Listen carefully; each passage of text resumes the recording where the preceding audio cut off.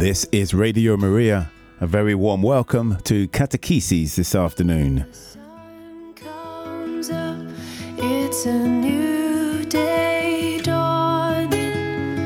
It's time to sing your song again. Whatever may pass and whatever lies before me. Let me be singing when the evening comes. Bless the Lord. Welcome to all our listeners this afternoon. With time for our Catechesis with the none other dear friend of Radio Maria and great contributor to the programming and its content. It's Mr. Derek Williams. Hello, Derek.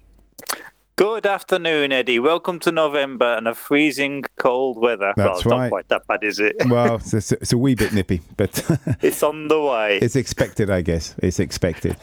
So Derek today is going to continue his talk, his series on the covenants, the biblical covenants. And today the topic is your righteousness in Christ.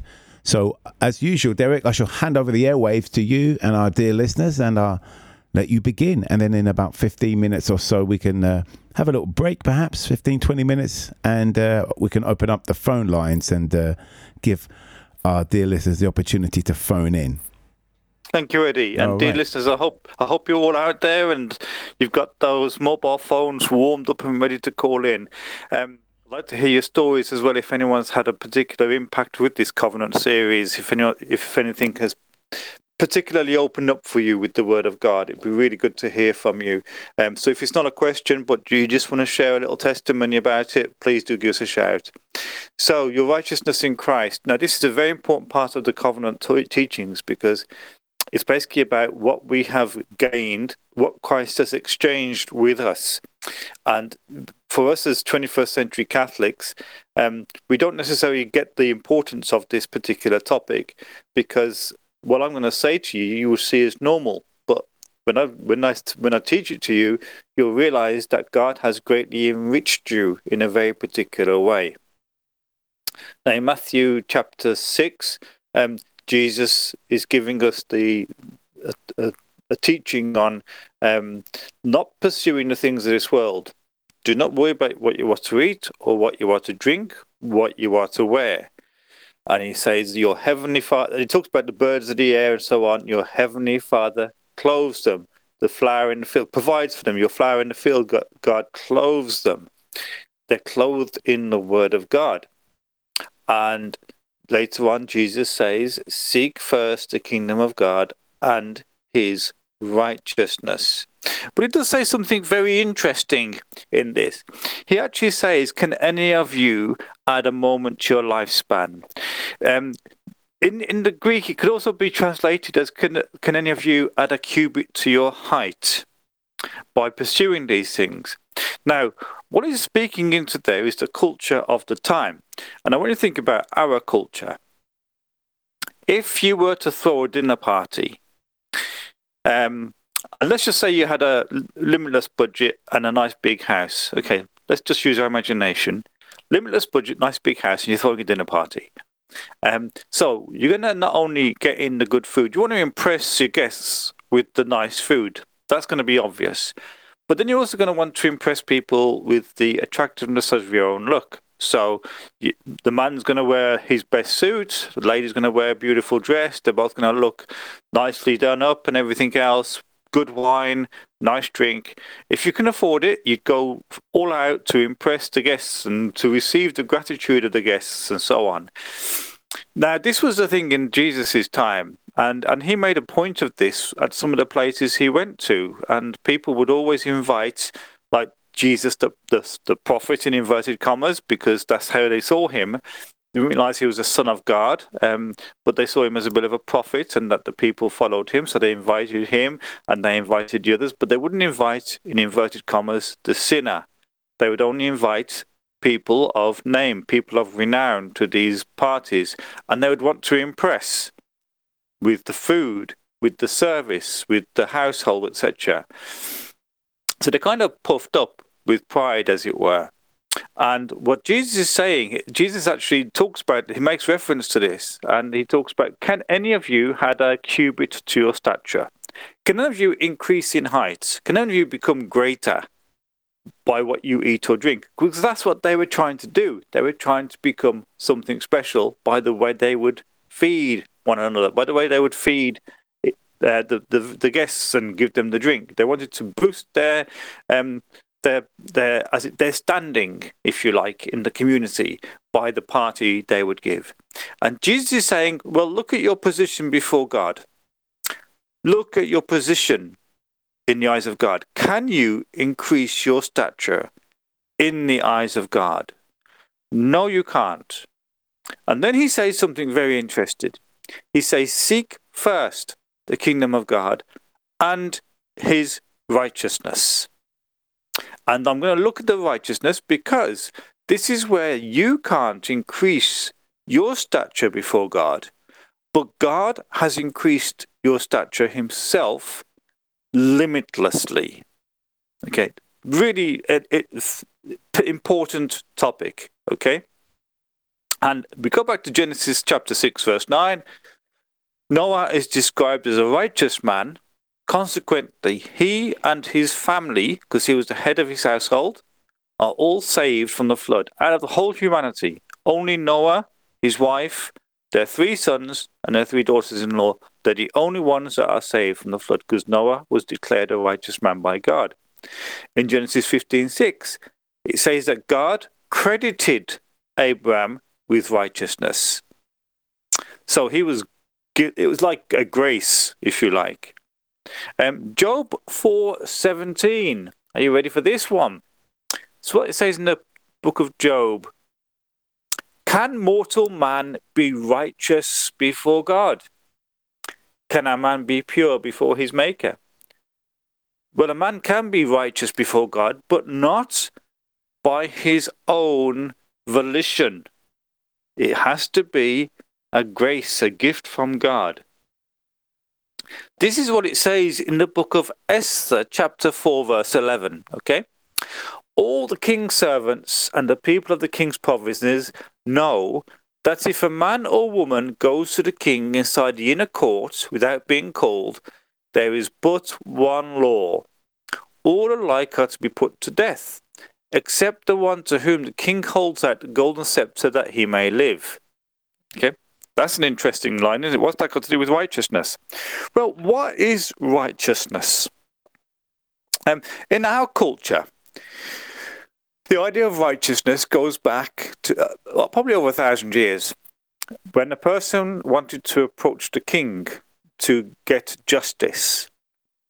They would go into the king's court, where all the king's courtiers are there, the ladies and the knights and everyone else who's present.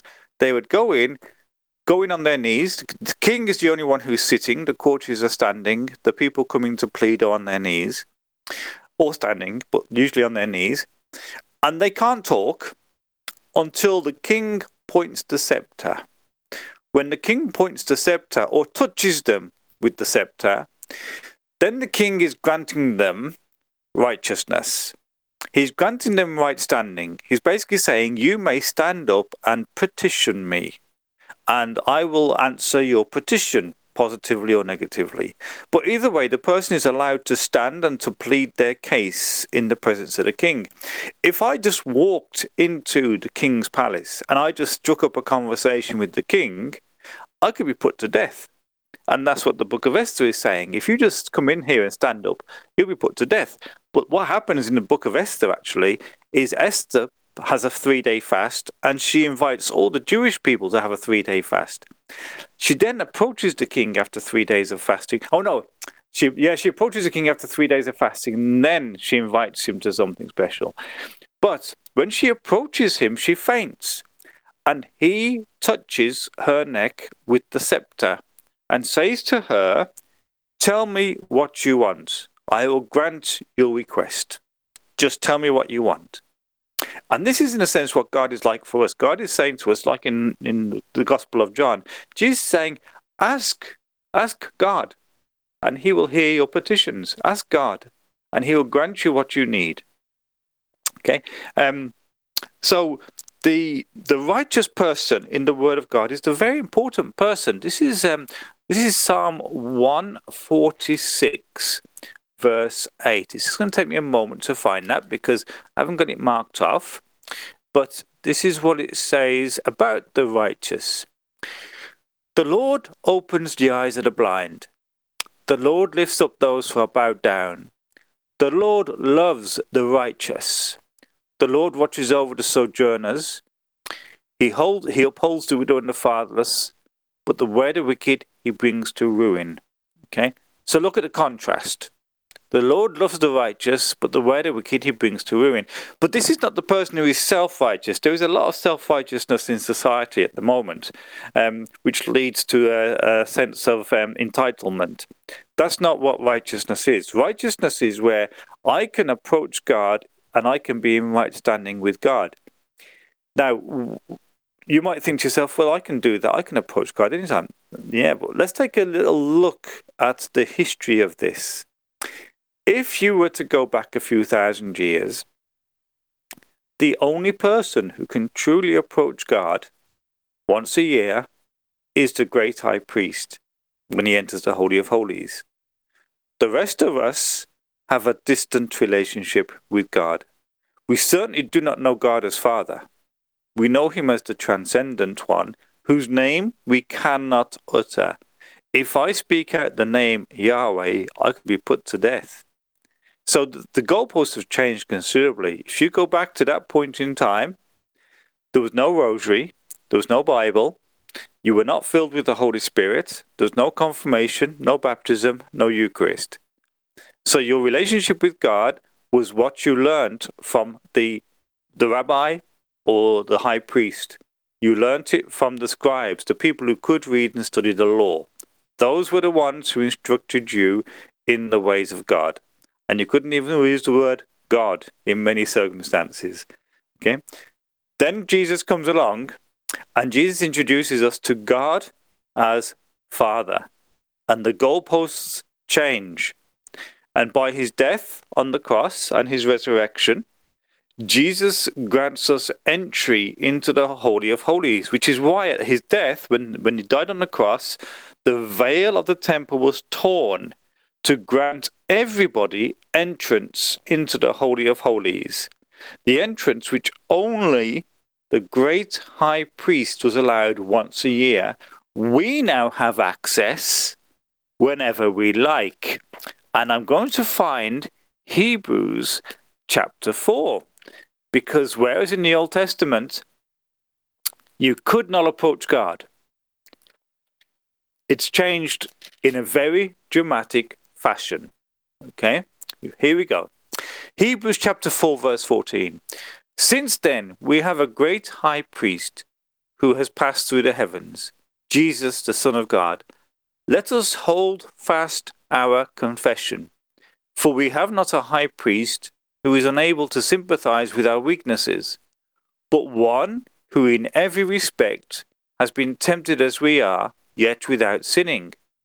Let us then with confidence draw near to the throne of grace, that we may receive mercy and find grace to help in our time of need. Now, the word for confidence can also be translated as this one. Let us then boldly draw near to the throne of grace. Now, remember, before the death and resurrection, no one could approach the throne of grace, except for, of course, our Blessed Mother. But the rest of us, no one could approach the throne of grace. Nobody. You could not go into the Holy of Holies. You could not come before God to get grace and mercy. And it says that. It says, you may receive grace and find mercy. You may receive mercy and find grace in your time of need. What is your time of need? What is the time of need when you need grace and mercy? It's when you've fallen into sin. That's when you need mercy, when you've fallen into sin. That's when you need grace. You need mercy for the sin to be wiped out. You need grace so that you can be walking in God's ways, in communion with God. So that's what your greatest need is. Most of us think our greatest need is tonight's meal, or the pint of beer watching the England match later on. For those of you who are watching the recording, you'll probably know the score or listen to the recording. So that's what our wants. Our primary needs is our union with God. That's our primary need, that we have a union, an intimate union with God. The only way we're going to get that is through the cloak that Jesus has placed upon us, the cloak of righteousness. Okay, the cloak of righteousness. With that cloak of righteousness, we can freely approach God as Father, and we can petition him in the name of Jesus for all of our needs.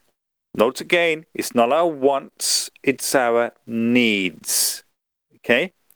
Once again, in the Old Testament, very few had the grace of righteousness. Noah, Shem, Abraham, Isaac, Jacob, Moses, a few others. But that is not how God wanted it. And I'm going to see if I can find, very quickly, I'm flicking through my Bible here, Isaiah chapter 45, verse 8. Now remember, in the Old Testament, it was just one or two characters who had this grace of righteousness out of the entire population of the world. Noah, Moses, Abraham, Isaac, etc. So think about it. Think in terms of imagine if only presidents of the world had the ability to approach God and petition him.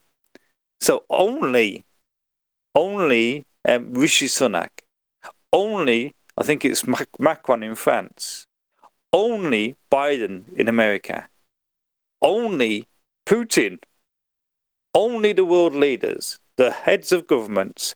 Imagine if they were the only ones who could approach God and get an answer to prayer. And that's what the righteousness is about. You know, when Abraham was in Egypt and Pharaoh had a problem in his court because of Abraham's wife Sarah, Pharaoh approaches Abraham and says, please intercede with God on my behalf, because Pharaoh's wives' wombs had all been closed up. They were barren because of Pharaoh's sin. So Pharaoh says to Abraham, you can approach God, you can achieve the miracle of opening up my wife's wombs. And Abraham intercedes for Pharaoh, which is one of the graces of righteousness. It means that you can approach God and you can speak with him and petition him, and he will hear you. That's like I say. You might be saying to me, "Hold on a minute, we can do that anyway." Yes or no? But do you realize what a great grace this is? Do you realize what a phenomenal thing this is? How many people say to you during the course of the week when they find out, for example, you're a person of prayer or you're committed to your faith, oh, will you please pray for me? Because there's a recognition in nature that there is something special about a person who can approach God, talk to him, and hear him, which is what I would hope everyone who's listening to this broadcast will be doing. Prayer isn't just about telling God what we want. It's also about listening to him. And what righteousness do we have? Well, this is what the Catechism says. Did I read Isaiah 45 verse 8? I don't think I did. Here it is. Shower, O heavens, from above, and let the skies rain down righteousness. Shower, O heavens, from above, and let the skies rain down righteousness. So instead of one or two people having the gift of righteousness, all people in Christ will have it.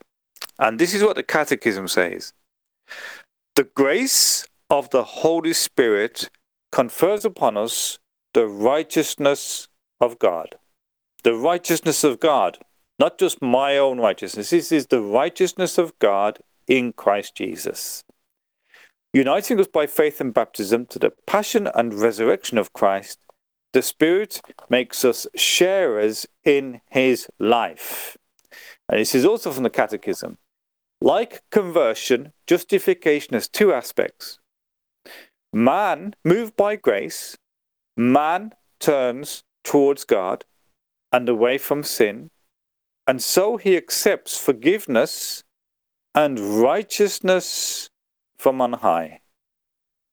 Furthermore, the grace of the Holy Spirit has the power to justify us, that is, to cleanse us from our sins and to communicate to us the righteousness of God through faith in Jesus Christ and through baptism. So it's the righteousness of God. Some people also say, well, what's justify? Well, justify is it's another complicated theological word, but let's try this. Justify. One could say that God treats me just if I had never sinned. Okay, justify. Just a little play on words there. Justification means that God treats me just as if I had never sinned. And that's what it means to be justified. That's what happens after you've been to confession, especially on Divine Mercy Sunday. God treats you, God looks at you as if you were his own son, as if you had never sinned. Righteousness, the righteousness of God in Christ Jesus means I can approach God. Very, very important. So, where was I going to go next? There's quite a few scriptures I'm working around through here, and I think I'm going to Romans chapter 10, verse 8. And if anyone's got their Bibles out there, I hope you're keeping up. Romans chapter 10, verse 8. And it says this. I hope this is the right one.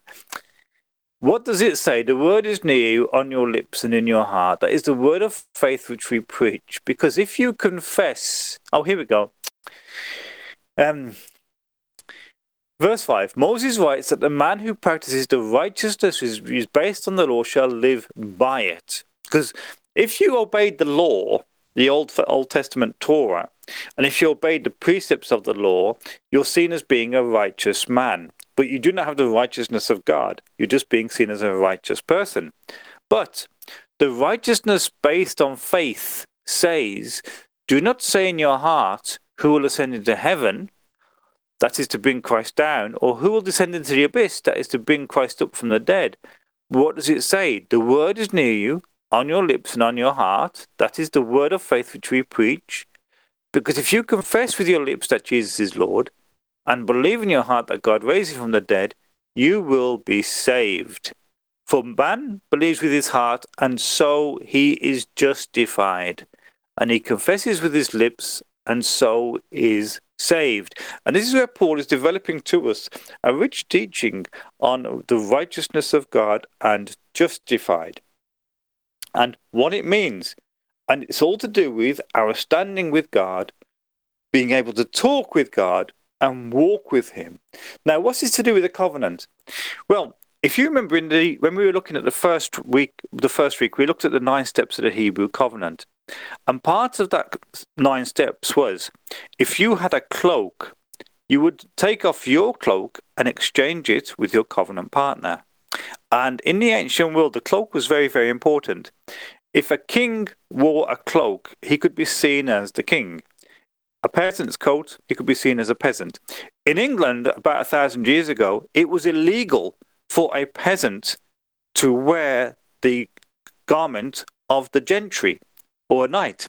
They had to wear the peasant's garment, and the knight wore the knight's garment. So the classes were distinguished by their garment, just like in ancient Israel. Now, what does Christ do? Christ comes clothed with God. He is the Son of God. That's his garment. He is clothed in the Holy Spirit, and he has a relationship with the Father. So what he does is he leaves heaven, comes to earth, and he clothes himself with our sin on the cross. He takes our sin upon himself. So our sin has been removed. As far as the east is from the west, so far has our sin been removed. And that's not good enough for him. He then clothes us in his own righteousness, so that we can have a relationship with the Father, much like the relationship that Jesus has with the Father. For example, in John 15, John 16, Jesus actually prays to the Father that he will love us in the same way as he loves Jesus. So the relationship is, and also that we will be partakers in his own inheritance. So you have this beautiful balancing out. And sorry, my phone just went off. I forgot to put it on silent. And I've just realised I've really been rabbiting on. It's nearly past. No, sorry, Eddie, it's been back great. to the studio. No, that's fine. Really? I didn't want to disturb your flow, but if you'd like me to, I can slip in a little song there and give our listeners an opportunity to phone in and give you a little break, maybe to get a glass of water as well. I bet. If you'd like to join us in the conversation, the number's 01223 375564. This is Kari Job and Let Your Glory Fall.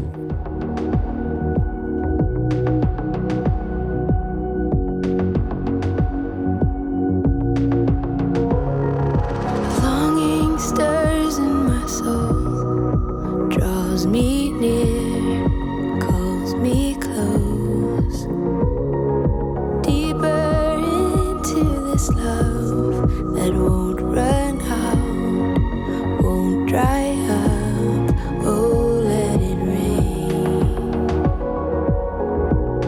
Oh, let it rain.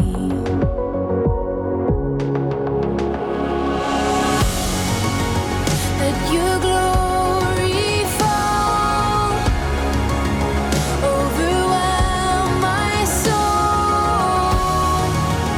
Let your presence flood my life, oh Lord. Deep is calling to deep, revival's tide breaking free. Jesus, reign in this place. Thirsty we cry, heaven invade. Let your glory fall, overwhelm my soul. Let your presence flood my life, oh Lord. Break upon me now. Let your love crash down. Let your glory fall. Let your glory fall.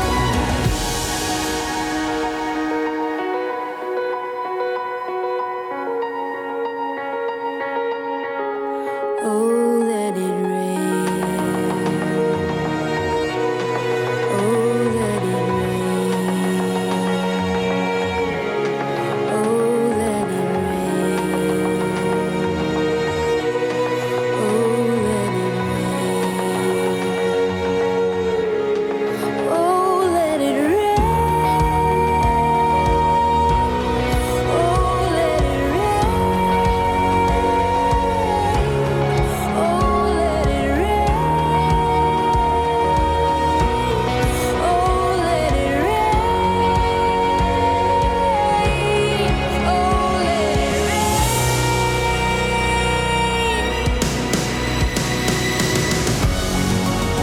Let your glory fall, overwhelm my soul.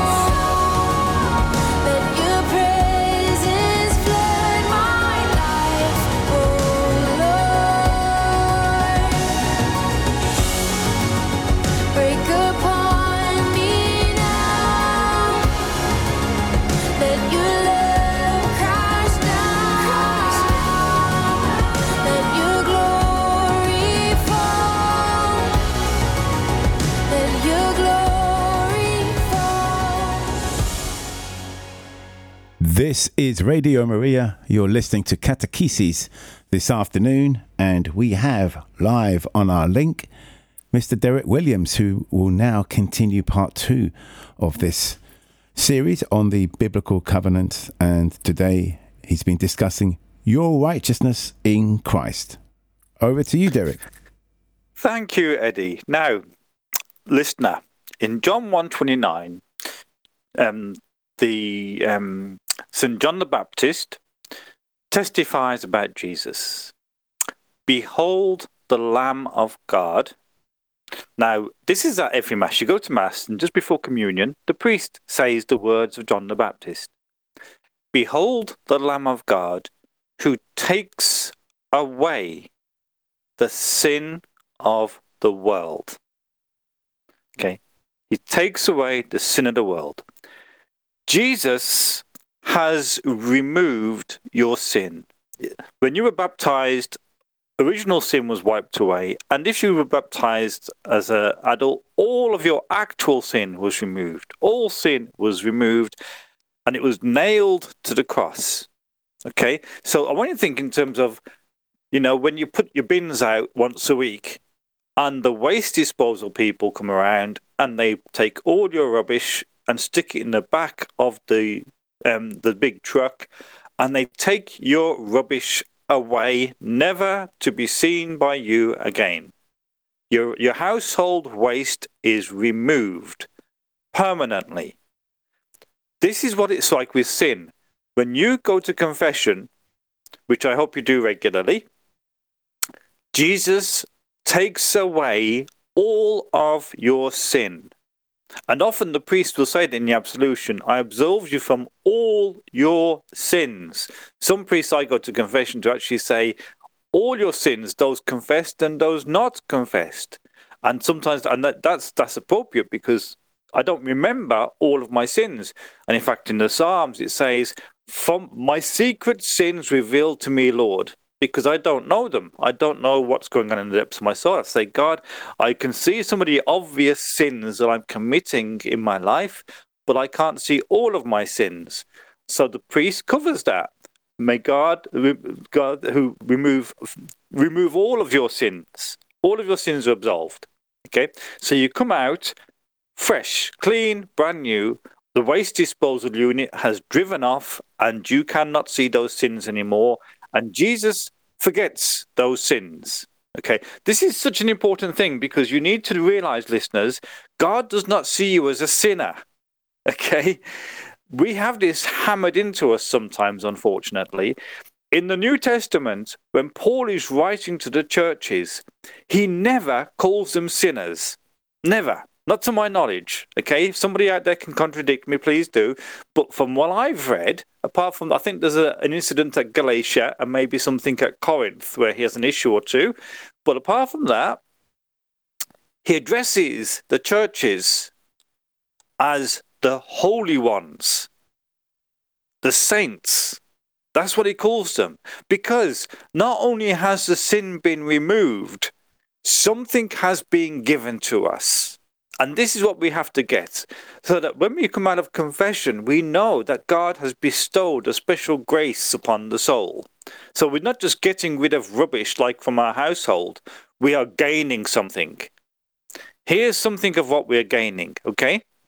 First of all, we gain righteousness so that we can confidently talk to the Father. Confidently. In the name of Jesus, we can confidently talk to the Father. The next time you're at Mass, when the priest does his prayers, the collect at the start of Mass, after the Gloria on Sunday, the prayer after the offertory, the prayer at the end of Mass, notice how he's talking to the Father. The prayers generally begin, Dear Father, and they generally conclude, through Christ our Lord. So the prayers of the liturgy are directed at the Father, not at Christ, at the Father. Okay? Righteousness means we can talk to the Father through Christ, because we have the righteousness of God in Christ Jesus.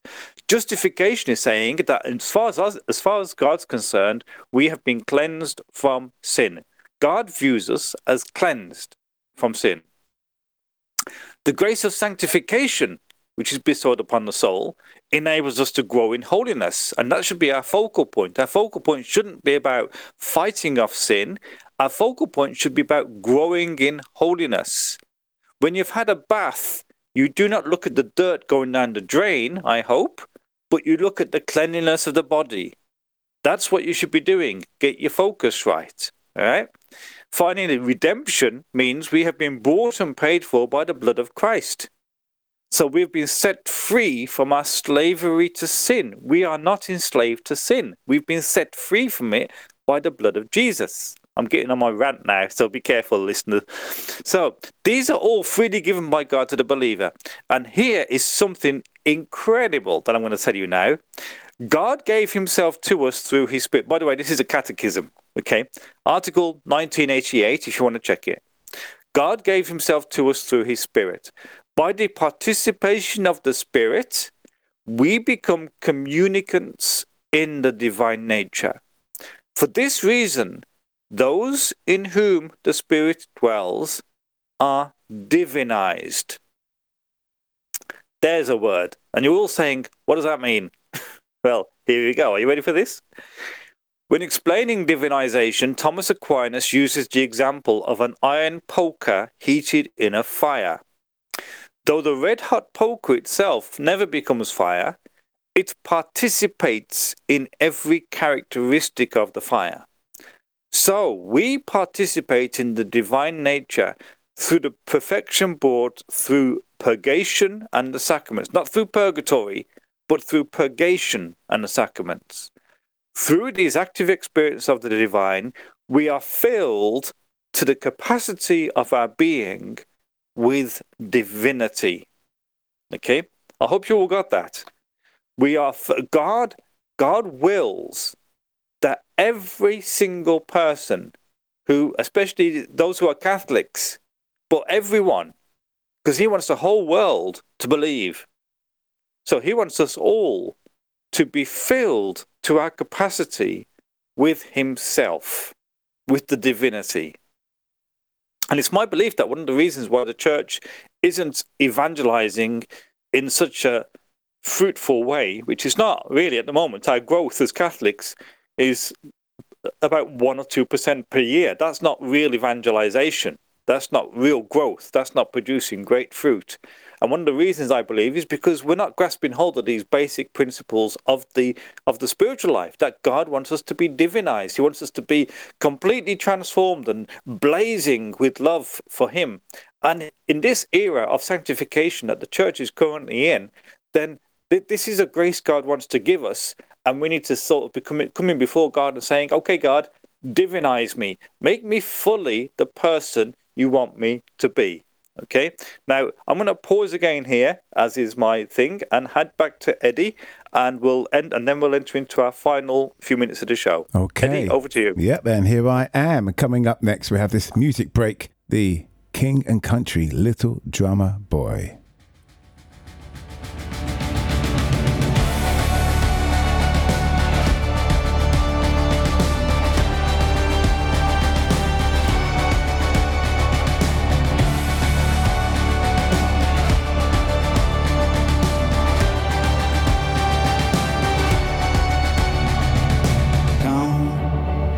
They told me, pa-rum-pa-pum-pum, a newborn king to see, pa-rum-pa-pum-pum. Our finest gifts we bring, pa-rum-pa-pum-pum, to lay before the king, pa-rum-pa-pum-pum, rum-pa-pum-pum, rum-pa-pum-pum.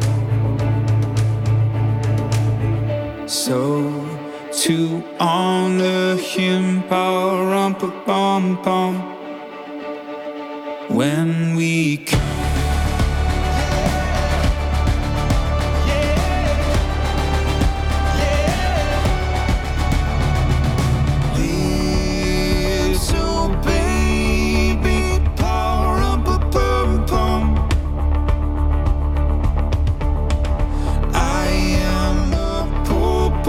to pa-rum-pa-bum-pum. I have no gift to bring pa-rum-pa-bum-pum. That's fit to give a king pa-rum-pa-bum-pum. Rum-pa-bum-pum. Rum-pa-bum-pum. Shall I play for you pa-rum-pa-bum-pum on my drum?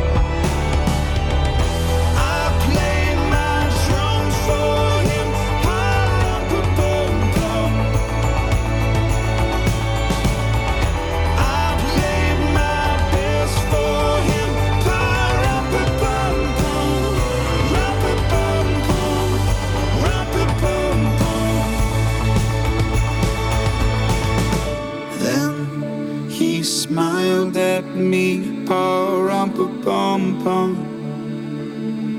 Me and my drum. Me and my drum.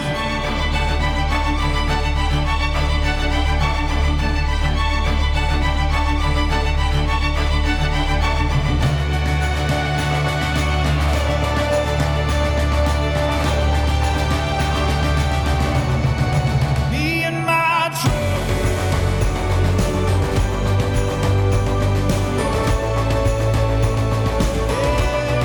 Me and my drum.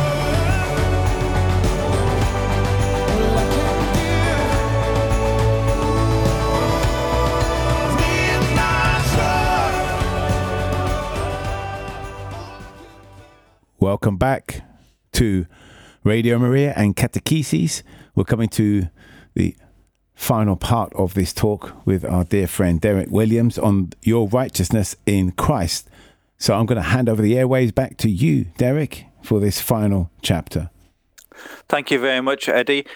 Just want to say that last song, listeners, one of my favourite songs for Christmas. I really love it. Little Drummer Boy by For King and Country. And my son, who is 17 and has Down syndrome, he loves playing this music on YouTube. Absolutely adores it. Anyway, that's just a little side note for you, a little insight into my life here. So I wanted to think about being divinized, listeners.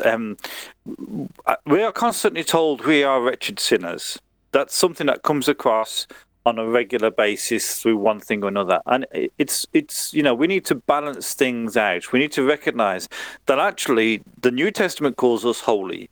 And I am, at this moment in time, I'm speaking to the holy ones, the saints of God. And we, I think, need to learn to walk in the fullness of our dignity in Christ Jesus. Jesus did not die and shed his blood for us on the cross so that we would remain sinners.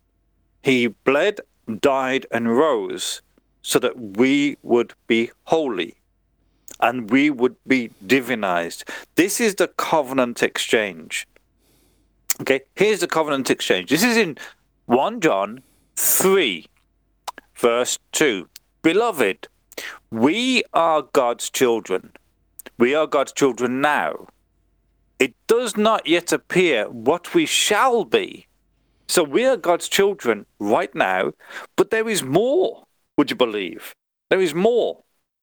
St. John writes, it does not yet appear what we shall be. We know that when he appears, we shall be like him, for we shall see him as he is. And everyone who thus hopes in him purifies himself as he is pure. So we shall be like him because we shall see him face to face. Paul writes something similar in 2 Corinthians chapter 13, verse 12. He says, now I see as in a mirror, then I shall see clearly. Now I know to a certain extent, then I shall know fully. So the mirror he was talking about isn't the glass mirror that you would have in your bathrooms and bedrooms. It was like a pond, when you look at your reflection in water. So it was a dim reflection. That's how we're perceiving God now. Then we shall see clearly. And when we see clearly, we shall see him as he really is. And we shall be revealed as we are. And we shall be completely divinized. But in the meantime, we are already God's children. We will be transformed into something far more glorious when Christ returns in glory. And then we will be completely like him. Okay. Now, I want to now go to Colossians chapter 2. And you're going to get bombarded with scriptures, and it's your own fault for not ringing in. You should have actually given me a call and we could have had a nice chat. But in the meantime, this is St. Paul's letter to the Colossians. If you follow him in the Bible, it's one of those really awkward ones to find. One of the small letters, Galatians, Ephesians, Colossians, Philippians, or something like that. Or Philippians, Colossians. This is chapter 2. I want you to know how greatly I strive for you and for those at Laodicea and for all who have not seen my face, that their hearts may be encouraged as they are knit together in love, to have all the riches of assured understanding and the knowledge of God's mystery in Christ, in whom are hidden all the treasures of knowledge and wisdom. I say this in order that no one may delude you with beguiling speech, for though I am absent in body, yet I am with you in spirit, rejoicing to see your good order and the firmness of your faith in Christ. As therefore you received Christ Jesus the Lord, so live in him, rooted and built up in him, and established in the faith, just as you were taught, abounding in thanksgiving. So, this is once again the covenant exchange. When you were conceived in original sin. You were rooted in original sin, as are most of the world's population to this day, because most of the world's population haven't been baptized. They are rooted in original sin. You always have to bear that in mind. If a person hasn't been baptized, their life is rooted in original sin, and they have got actual sin in reigning over their lives. The listeners, you do not. If you're Catholics, if you're frequenting the sacraments, you are not rooted in sin. You are rooted in Christ. You really understand that? You are rooted in Christ, and you are being built up in Christ. Rooted and built up. This is what God has exchanged. He has taken away the roots. He's relayed the roots in Christ, and he is building you up in grace through the sacraments and through your prayer, so that you would have similar dispositions to those of Christ Jesus. This is why Christ says to us, seek first the kingdom of God and his righteousness, because when he was on earth, he is the kingdom of God and its righteousness in his person. We can become the righteousness of God in Christ Jesus. And one of the popes, I think it was Pope Paul VI, said, Christ is the kingdom that he proclaims. He is the kingdom personified. So when we seek the kingdom, we are seeking the fullness of who Christ is. And here's some more. See to it that no one makes a prayer of you by philosophy and empty deceit, according to human tradition, according to the elemental spirits of the universe, and not according to Christ. For in him the whole fullness of the deity dwells bodily. Right? And here's the punchline, folks. And you have come to the fullness of life in him, who is the head of all rule and authority. In him you were circumcised. Didn't know that, did you? By circumcision made without hands, by putting off the body of flesh in the circumcision of Christ, you were buried with him in baptism, in which you were also raised with him through faith in the working of God, who raised him from the dead. And you who were dead in your sin and the uncircumcision of your flesh, God has made alive together with him, having forgiven us all our sins, cancelled the bond which stood against us with its legal demands. He disarmed the principalities and powers, and he made a public spectacle of them, triumphing over them. My God in me, what hasn't he done? God has completely defeated all of your enemies. Satan has no power over you. The devils have no power over you. Sin has no power over you. Original sin has no power over you. Actual sin has no power over you. This is the power of actual sin in your life. You commit a sin, you go to confession, the sin is taken away with the garbage. Gone, finished. No power. The power in your life is the covenant power that you have due to a whole new relationship with the Father, who day by day is divinizing, transforming, renewing, and setting you on fire, setting you ablaze with the fire of the Holy Spirit. Now, there's just 5 minutes left. We would normally have a last song, Eddie, but to be honest with you, I'd like to just spend a few minutes praying for the listeners. I'd like if that that's too, okay. to be honest. Yep, you read my mind and my soul. So, by all Okay, means, well, let's do that. I can do some nice prayer for the listeners over the next few minutes, yeah? that would be lovely. Fantastic. So, listeners, if you can, I would encourage you just to sit down, relax, close your eyes and just listen, okay? Clearly, if you're driving, don't follow all those instructions, but otherwise, just relax, okay? And just open your hands, open your hearts. And Lord Jesus, we thank you that you take away the sins of the world. You take away all of our sins. You take away all of our failures, all of our failing. And Lord Jesus, when we welcome you in to our hearts, which I encourage everyone to do now, Jesus, we invite you into our hearts. Dearest Blessed Mother, you are the Queen of all hearts, so we ask you to pass through our hearts. And we give you the freedom to do whatever you wish to do in us, dearest Mother. And Lord Jesus, you are King of our hearts. We ask you, Lord Jesus, that the word of God which you plant in our hearts may not only bear great fruit, but it may also set us ablaze. I really pray for the listeners, Lord Jesus. I really ask you for the grace of transforming union, that everybody listening to this may be touched by your divinizing power. It doesn't take a moment, Lord Jesus, for you to radically transform us, to heal us, to renew us. It doesn't take a moment. So I just pray, Lord, that you will stretch out your hand over everyone listening to this, whether live or on the recording. You will place the fire of your love in their hearts. You'll heal the wounds of their life. Set them free as you set your people free from Egypt. Pour in copiously the fullness of your Spirit, Lord Jesus. So everyone listening to this can be filled to overflowing, as were the early apostles and as have the saints all through the centuries.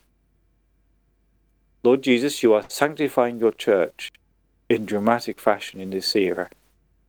So I pray for all who are listening to this, that they may be cleansed and sanctified in a way that they've never experienced in their lives. As we embark upon this, we're in this new church's year, Lord, and we're about to enter into a new secular year.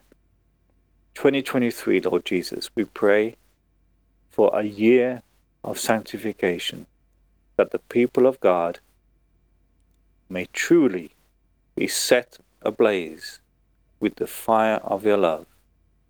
And your church, especially your church in this nation of England, may be completely renewed through the fire of love, the Immaculate Heart of Mary.